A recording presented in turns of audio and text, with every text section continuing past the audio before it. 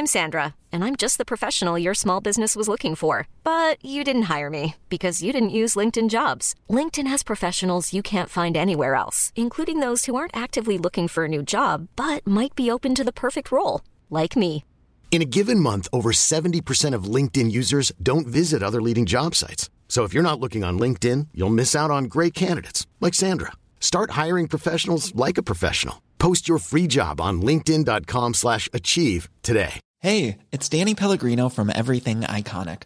Ready to upgrade your style game without blowing your budget? Check out Quince. They've got all the good stuff, shirts and polos, activewear, and fine leather goods, all at 50 to 80% less than other high-end brands. And the best part? They're all about safe, ethical, and responsible manufacturing. Get that luxury vibe without the luxury price tag. Hit up quince.com/upgrade for free shipping and 365-day returns on your next order. That's quince.com/upgrade.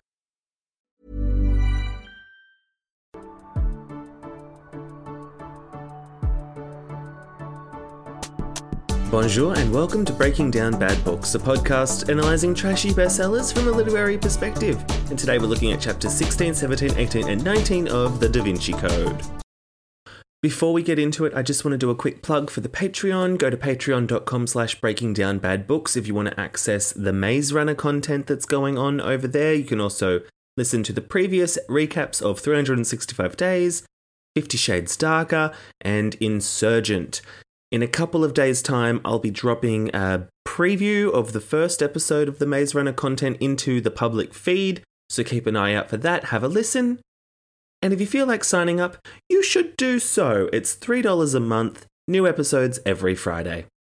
Now, where we left off with the Da Vinci Code, Sophie's just told Robert how deep in shit he is in, because of the old PS Find Robert Langdon, and apparently that PS was not postscript, it was, hey Princess Soph, go and find Robert Langdon. And so she's trying to rescue him, blah blah blah, but she's like, don't go running because that's what he wants. There's a GPS tracking dot on you, blah blah blah. So they're in the bathrooms nutting it all out, and Silas, he's about to go and enter the Saint-Sulpice. For the 5th week running, I feel like for the whole month of June, I've been saying Silas is about to enter the church. Seriously.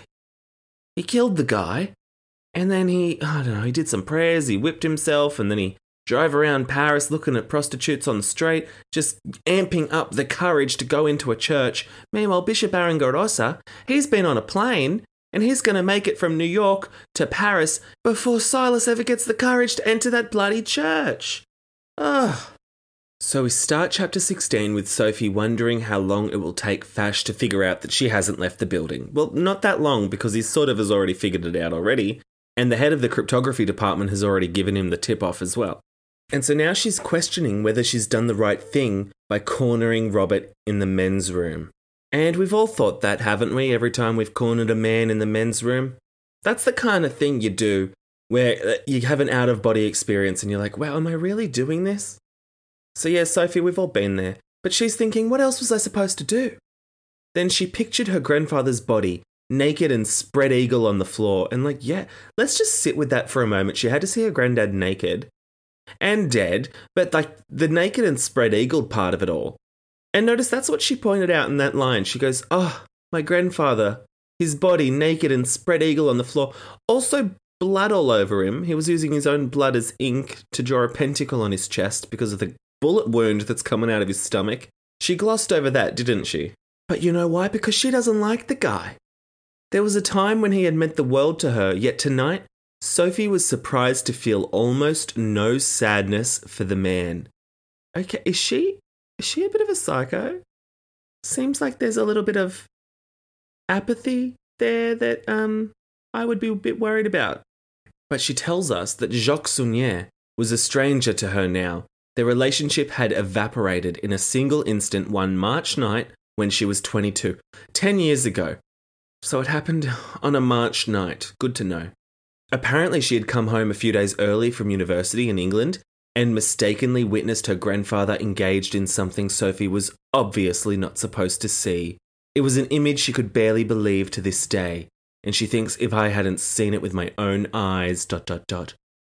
And I can't quite remember what it was, but I have a vague memory that it was just like an orgy. Like her granddad was just in an orgy and she stumbled onto it. Like, yeah, awkward, but like, calm down. Was he killing someone? Was he murdering puppies, or was he just getting his rocks off? Because if it's just a masquerade ball orgy scene, like, I think you need to get with the times and stop kink shaming, Soph. Older people are allowed to have a sex life too, doll. And I could be remembering it wrong, but if that is what it is, like, seriously, grow up. You just threw away your whole relationship with your granddad just because you saw him have sex. Like, calm down. Maybe there is something else going on. As I said, it's been like 15, 20 years since I've read this book. So she saw him getting his rocks off and she was too ashamed and stunned to endure his attempts to explain. So she just moved out. She took all her money, she got a small flat with some roommates, and she vowed to never speak to anyone about what she'd seen.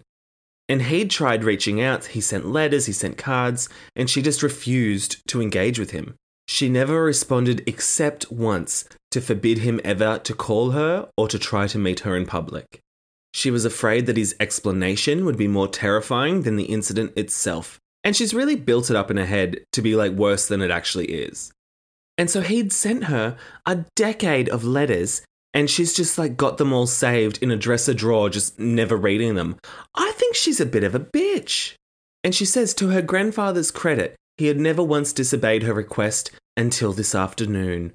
And so he had rung her answering machine. Oh, the answering machine. The biggest plot point of the book so far, her answering machine. And he'd said, Sophie, I have a See, not even Princess Sophie. We were led to believe that he always called her Princess Sophie, but he's just saying, oh, hey, Sophie. So he says, Sophie, I have abided by your wishes for so long, and it pains me to call, but I must speak to you. Something terrible has happened. And Sophie, she was standing there listening to this message, and she's like, huh, I remember him. Well, what's he been up to, I wonder? And he also left the voicemail in English because apparently when she was growing up, he would always say, practice French at school, practice English at home. And I guess he just kept that going now that she's a 32-year-old bilingual woman. And he says, you can't be mad at me forever. Haven't you read my letters? Do you not understand? We have to speak. Call me at the Louvre right away. I believe you and I are in grave danger. And he says, I know I've kept things from you and I know it has cost me your love, but it was for your own safety. Now you must know the truth. I must tell you the truth about your family. And she was thinking, my family? My parents had died when I was only 4. Their car went off a bridge into fast-moving water. Her grandmother and younger brother had also been in the car. Oh, well, that's a packed car. And Sophie's entire family had been erased in an instant. Newspaper clippings confirmed it. Okay, well, no. I mean, a large chunk of your family, I admit, died in that car accident, but she says, my whole entire family erased. Well, no, you've got a grandfather who you're now estranged from by your choice. He's still alive. Well, he was up until today, but yeah, he was still alive and you ignored him for 10 years. And she's like, what a shame I didn't have any family. And this is a long message because then he's like, Sophie, I've been waiting for years to tell you, waiting for the right moment, but the time has run out. Call me at the Louvre. I'll wait here all night. I fear we may both be in danger. Yeah, he said that. There's so much you need to know. Yeah, you've said that too. He's really repeating himself. He's doing the Dan Brown and he's doubling down and repeating things. And so she was standing in the kitchen listening and she's like, oh, he's trying to bait me. He's using my family to bait me to come and see him. And her disgust for the man deepened. Like, oh my God. How big was this orgy for you to be that disgusted? So she just ignored the message because she's like, oh, no one that can have sex in an orgy deserves my time of day, no matter whose life is in danger. But now, standing in the darkness of the Louvre's men's room, she's like, oh God, maybe at a point. Now her skepticism had been deeply challenged. Deeply challenged? Well, yeah, because he's dead. She's actually thinking here, being like, maybe he wasn't trying to manipulate me into seeing him by using my family just, to make amends. No, he got killed, Soph. And she thinks he left a code for her. Of that she is certain. And she goes on about how her passion for cryptography was a product of growing up with him. They did the crosswords together. They did cryptograms all the time. Blah, blah, fucking blah. And tonight, the cryptographer in Sophie was forced to respect the efficiency with which her grandfather had used a simple code to unite two total strangers, Sophie Neveu and Robert Langdon. okay, I think she's congratulating him a bit too much, being like, oh my God, he put in a secret code and now we're united. Like, he literally wrote, find Robert Langdon. I don't think we could call that a code. It's more of a directive in plain English.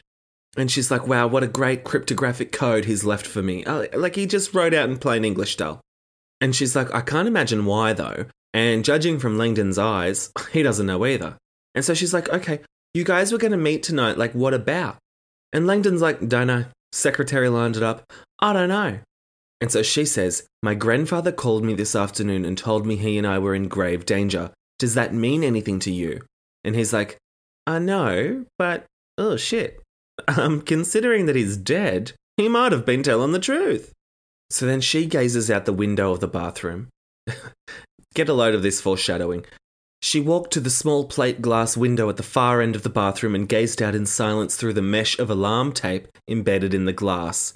They were high up, 40 feet at least. Okay, just pin that, we'll come back to it. And then because it's the Da Vinci Code, if someone's looking out a window, we got to get the fucking map of Paris. So she says, on her left, there's the Seine, there's the Eiffel Tower. Then straight ahead, there's the Arc de Triomphe. And to the right, there's the sloping rise of Montmartre. I'm sorry, how big is this window? Can she really see all of this? The most picturesque window in Paris, it's in the men's loo. She can somehow see all of the icons. Like, don't go up to a viewing platform, don't go up to the Eiffel Tower to see Paris's landscape, just go to this bathroom at the Louvre. So she says, at the westernmost tip of the Denon wing, the north-south thoroughfare of Place du Carrousel ran almost flush with the building, only a narrow sidewalk separating it from the Louvre's outer wall. Oh my God. Yep, okay, sure. And there's delivery trucks making deliveries. Like, great. And then she's thinking about how Robert probably wants to help her and she wants to figure out the mystery as well. It says, as a codebreaker, Sophie made her living extracting meaning from seemingly senseless data. Tonight, her best guess was that Robert Langdon, whether he knew it or not, possessed information that she desperately needed. Okay, how's that a guess? He literally said, go and find Robert Langdon, please. Princess Sophie, find him. And she's like, you know what? I think I should probably talk to Robert Langdon. Like, no fucking shit. And so Soph says to him, look, Bezu Fash, he'll be taking you into custody at any moment. I can get you out of this museum, but we need to act now. And he's like, what? You want me to run? You just told me last chapter that you didn't want me to run. That I look guilty if I run. And she's like, well, I've changed my mind. It's the smartest thing you can do because if Fash takes you into custody now, you'll spend weeks in French jail while the DCPJ and the US Embassy fight over which courts try your case. Remember, Fash hates the US Embassy. He also lost a lot of money in the tech craze. He also loves the church and he hates pedophile priests because they ruin the reputation of the church, not because of, their crimes. So yeah, we know a lot about Fash. Anyway, okay, where were we? Langdon's like, oh my God, I didn't do it. What the hell's going on? He says, you need to tell him that PS doesn't mean postscript, that it means Princess Sophie, which is apparently your nickname. And she's like, yeah, I'll tell him all that, I'll tell him that, but I'll do that once you're inside the US Embassy. Once you're safe and sound, we'll get to steppin'. And then her cell phone in her sweater pocket starts ringing. And she goes, oh, it's probably Fash. So she just reaches into her sweater and turns her phone off. Have you ever heard of putting it on silent, Dal? Like you were just hiding in the Louvre. You were hugging the shadows while Fash walked past her and you never thought to put your phone on silent. What an idiot. And she says, look, mate, Fash, he said he's certain that you're guilty. Can you think of any other reason, apart from being scheduled in his diary, apart from the name incriminating you written in invisible ink on the parquet floor, apart from that, why would he think you're guilty? And Langdon's like, I have no fucking clue. And she's like, oh, all right then. Well, not sure what's going on with Bezu Fash, but I need to get Langdon to the embassy. So then she's looking out at the window and she's looking down and she's like, ooh, a fall from this height, he'd probably break his legs at best. But oh well, Robert Langdon was about to escape the Louvre, whether he wanted to or not. And that was the end of that chapter. So we go to chapter 17 and we're with Fash, and Fash is like, why the hell is she not picking up? I know she's got a phone, I just saw her use it. And Colette, he's like, I don't know, maybe the ringer is off. And you would think, Agent Colette, you would think, but no. And Colette's like, what's going on? Why did Crypto call? And Fash is like, well, they haven't found anything to do with draconian devils and lame saints just yet. And also the Fibonacci numbers are just, out of sequence Fibonacci numbers, and they suspect it's meaningless. Oh, and also, they didn't send Nouveau to go and tell us that. Like, okay, everyone's burying the lead all the time, and Colette's like, wait, what? Why didn't you start with that? And Fash, he says, well, according to the director, Agent Nouveau, she had taken a look at the photos of Saunière and left the office without a word, and the director didn't question it because she would be understandably upset by the photos. And Colette's like, oh, what, she never seen a dead body before, what a Doris. And Fash is like, well, no, actually. Little bit of a twist, but apparently Sophie is Jacques Saunière's granddaughter. And Colette's like, what? She's never mentioned that? That's crazy. Wow. Crazy. You're crazy, girl. And then Colette, who's smarter than I think we all took him for, he's like, oh, well, Saunière obviously probably wrote a numeric code on the floor, just hoping that Fash would involve cryptographers in the investigation and therefore involve his own granddaughter. But there must be some sort of other message in there that we can't see. And then he's like, and Langdon must fit into it as well somehow. So I don't know if Colette's actually being smart or if that's just Dan Brown trying to repeat what we know is already true. But then, before Colette could think any further, an alarm starts going off, and it's going off from within the Grand Gallery. And, okay, even though we just got told that, then one of the agents is yelling, alarm, alarm, there's an alarm going off in the Grand Gallery, in the toilets. And it's like, oh, for fuck's sake, yeah, well, obviously. And so then they're looking at the GPS, and they're like, oh my God, Langdon, he's still in the bathroom, that's good, well, we better go get him. He must have broken the window. And then Colette thinks about how Langdon won't get far. Although Paris fire codes required windows above 15 metres in public buildings to be breakable in case of fire, exiting a Louvre second-storey window without the help of a hook and ladder would be suicide. Okay, who expected to read the Da Vinci Code and then learn all about Paris fire codes? Not me. And yet here we are. And then, furthermore, there were no trees or grass on the western end of the Denon wing to cushion a fall. Directly beneath the restroom window, the two-lane Place du Carrousel ran within a few feet of the outer wall. We know! It was just described to us 3 pages earlier. God, he loves to hammer a point home, that Dan Brown. Oh, it makes me crazy. And they're like, oh my God, the GPS dot, it's moving towards the window ledge. And then the dot jumps outside the perimeter of the building, and they're like, holy shit. And then the dot shoots further outside the wall, and then comes to an abrupt stop about 10 yards outside the perimeter of the building. And Colette's like calling up a map of Paris, being like, oh, I wonder where he is. Like, he just jumped out of the building, apparently. So, like, I don't know where else he's going, but he'd be nearby. And then he can see the exact location of the signal. And guess what? It's not moving. It lay at a dead stop in the middle of the Place du Carrousel. Langdon had jumped. End of chapter. Hey, I'm Ryan Reynolds. Recently, I asked Mint Mobile's legal team if big wireless companies are allowed to raise prices due to inflation. They said yes. And then when I asked if raising prices technically violates those onerous 2-year contracts, they said, what the f*** are you talking about, you insane Hollywood ass f- So to recap, we're cutting the price of Mint Unlimited from $30 a month to just $15 a month. Give it a try at mintmobile.com/switch. $45 up front for 3 months plus taxes and fees. Promo rate for new customers for limited time. Unlimited more than 40 gigabytes per month. Slows full terms at mintmobile.com. Hiring for your small business? If you're not looking for professionals on LinkedIn, you're looking in the wrong place. That's like looking for your car keys in a fish tank. LinkedIn helps you hire professionals you can't find anywhere else, even those who aren't actively searching for a new job but might be open to the perfect role. In a given month, over 70% of LinkedIn users don't even visit other leading job sites. So start looking in the right place. With LinkedIn, you can hire professionals like a professional. Post your free job on linkedin.com/achieve today. Hold up. What was that? Boring. No flavor. That was as bad as those leftovers you ate all week. Keke Palmer here, and it's time to say hello to something fresh and guilt-free. HelloFresh. Jazz up dinner with pecan-crusted chicken or garlic butter shrimp scampi. Now that's music to my mouth. HelloFresh. Let's get this dinner party started. Discover all the delicious possibilities at HelloFresh.com.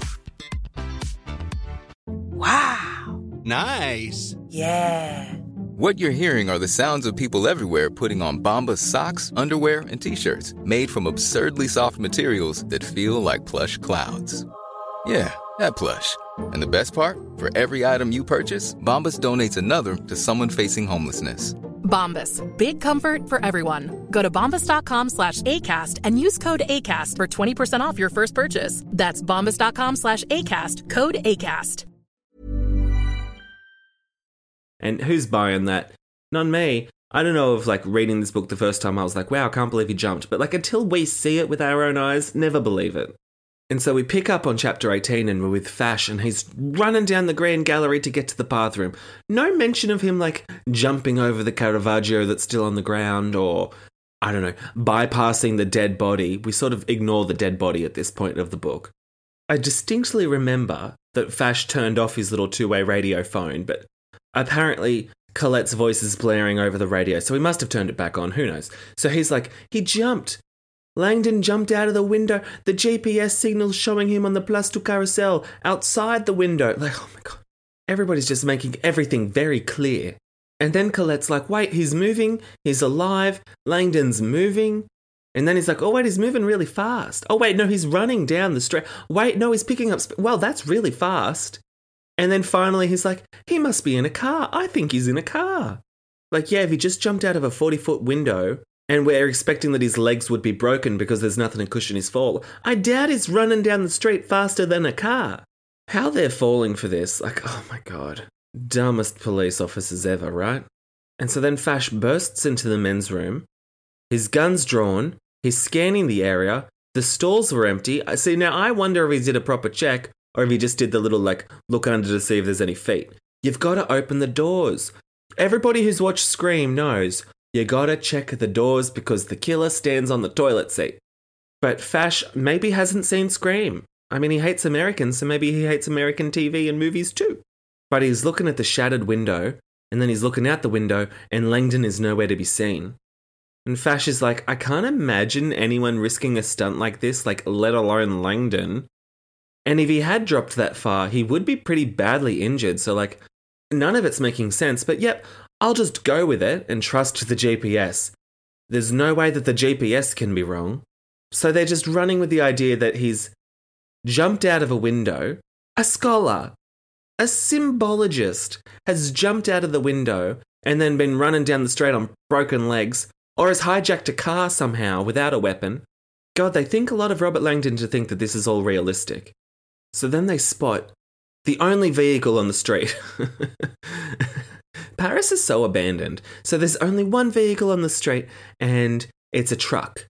And the truck has like a tarp on it. So they're sort of thinking, oh, okay, he's probably jumped from the building onto a tarp. Still a big fall and a bit risky, but that's probably what he's done. And Fash is even thinking like, oh God, that's risky. What if the truck were carrying steel or cement or garbage? A 40-foot leap? It's madness. But yeah, all right, I can't see any other possibilities. If the GPS says he's out there, then he's out there. And so then Colette's like, the dot is turning, they're going on to Ponte Saint-Père.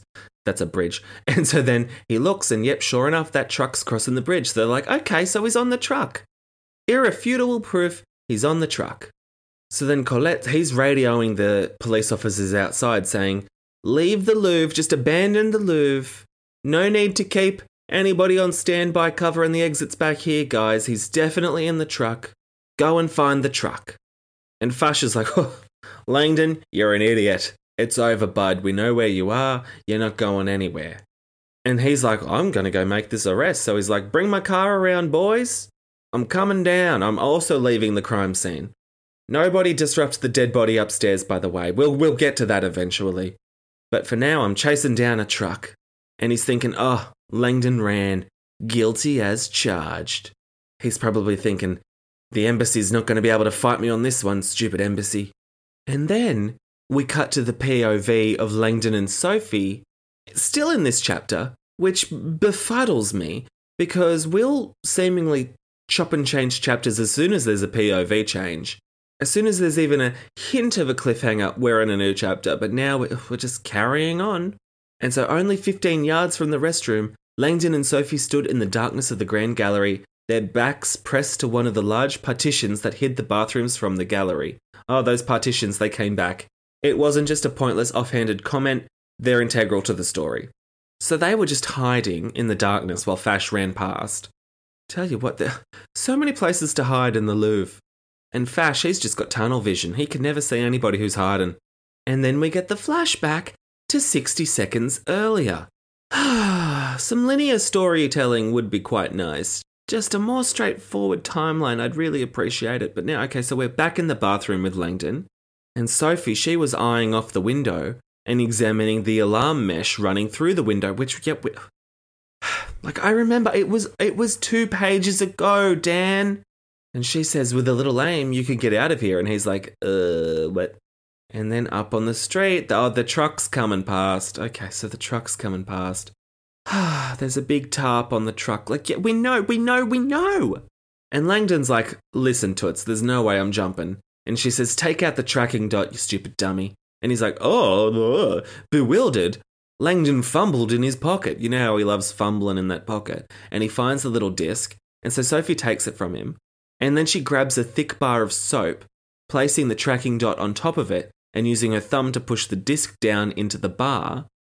And so then she pinches the hole closed in the soap, firmly embedding the device in the bar. And so then she hands the soap bar to Langdon. She gets a heavy cylindrical trash can and she just like throws it at the window. She's got the power of the Hulk and she's using this trash can as a battering ram. And so she's shattered the glass, the alarm starts ringing and she's like, give me the soap. And so Langdon, he gives her the soap and then she takes the soap, she looks out the window, she looks at the truck and she throws it and it lands in the truck. And that's what happened. And I'm like, okay, that's all well and good, but a bar of soap in a public bathroom? Since when? As I recall, public bathrooms, they've all had soap dispensers for liquid soap for decades now. It'd have to be. I think even in 2003, we were already using liquid soap. No one's using bars of soap in a public bathroom. That's disgusting. What a plot hole. There's a lot that's been wrong in this book so far, but I think the use of a bar of soap in the Louvre is the biggest plot hole. I know Dan said everything is true, but surely not. Surely they're not just rocking bars of soap in one of the most visited museums in the world. Surely not. So the soap, the inexplicable bar of soap, lands in the truck, the traffic light turns green and the truck starts moving. And she says, congratulations, you just escaped from the Louvre. Like, okay, calling it a bit early, doll. You just threw a bar of soap out the window. He's still now got to get past Fash. You got to find a hiding spot. And then you got to get out of the building. I wouldn't be counting my chickens before they hatched if I were you, doll. And also, you just escaped from the Louvre, she says like it's the biggest prison in the world.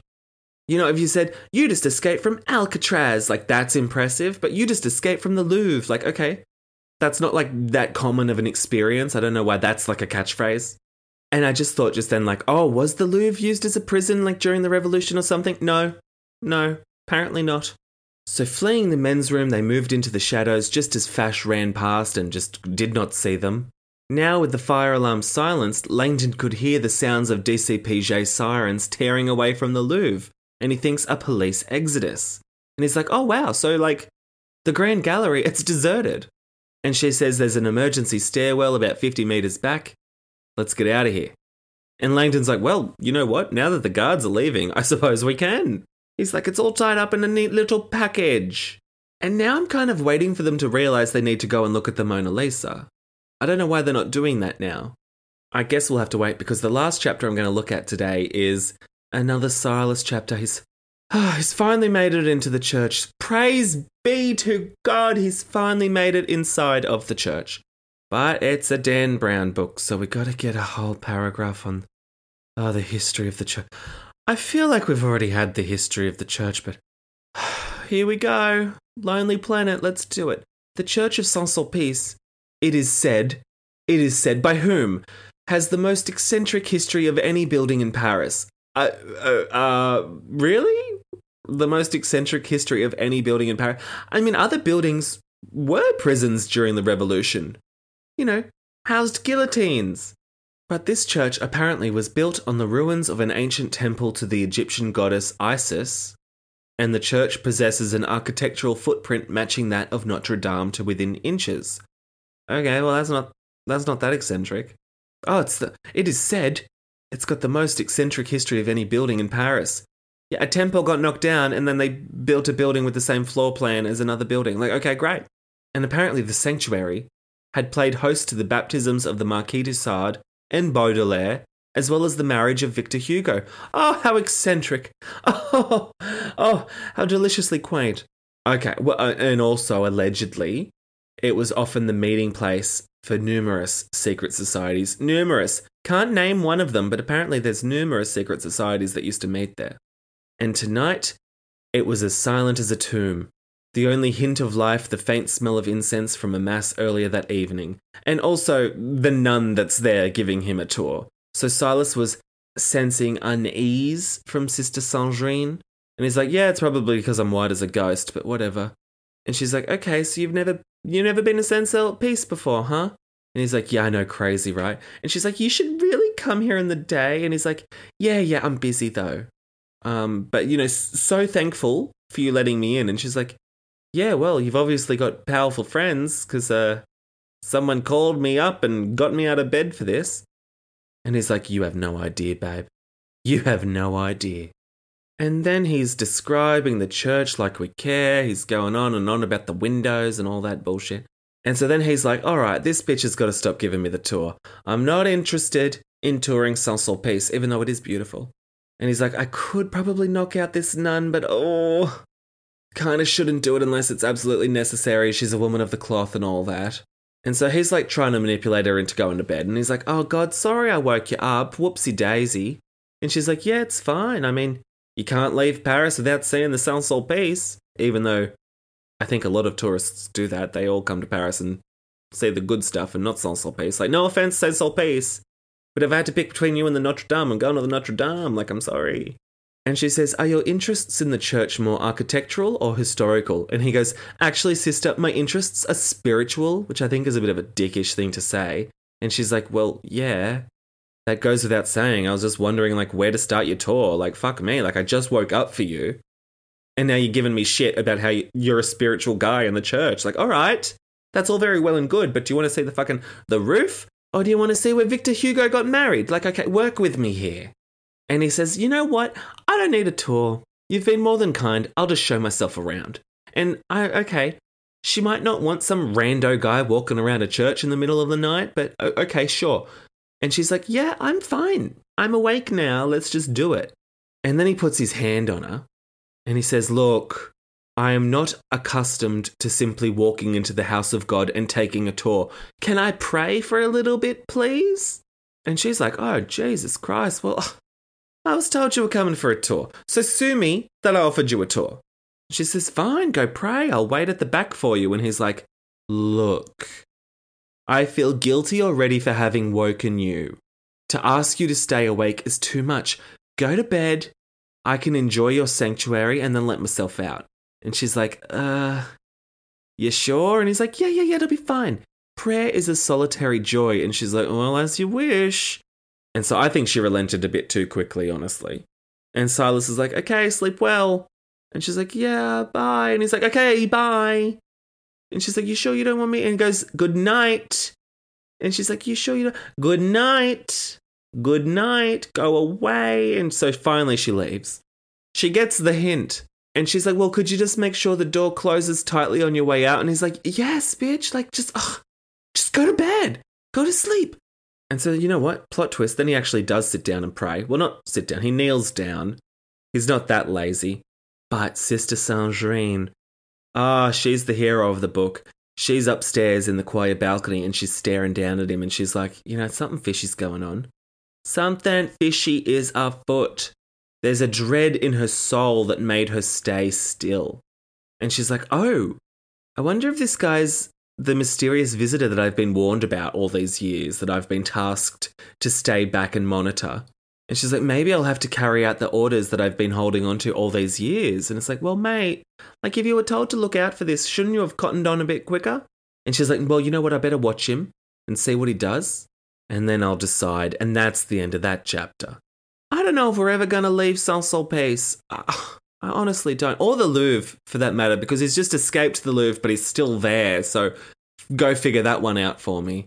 Anyway, I'm still enjoying the book. As much as I hate it, I'm still enjoying it. What are your thoughts? Let me know. And if I'm wrong, and you've been to the Louvre and used a bar of soap, please send me an email. Okay, au revoir. Send your burning thoughts, frustrations, and grievances on this latest chapter of this shitty book to breakingdownpod@gmail.com or on Twitter @podbreakingdown and Instagram @breakingdownbadbooks. You can visit www.breakingdownbadbooks.com for all the listen links, contact information, merch, and more. To support the show on Patreon and gain access to exclusive ad-free bonus episodes, visit patreon.com/breakingdownbadbooks. Ratings and reviews on your preferred podcast platform are also a fun, free way to support the show. Breaking Down Bad Books is hosted by me, Nathan Brown, who you can follow on Instagram and Twitter @NathanBrown90. Thanks for listening and happy reading.